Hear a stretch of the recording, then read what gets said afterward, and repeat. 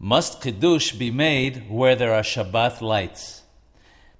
Qiddush, of course, must be made bimkom seudah, that is, where one is going to eat one's meal. We'll speak more about the specific requirements for that on another occasion. But the question now is, does Qiddush also have to be bimkom ner, where the Shabbat lights are lit? The answer is that there are those who require it, whereas others say that Qiddush and lights are not connected, and as such, Qiddush can be made elsewhere.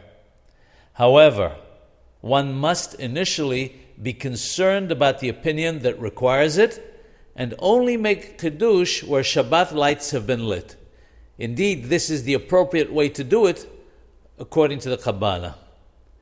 Only in a case of great need, or where one has no choice, should the lenient opinion be followed.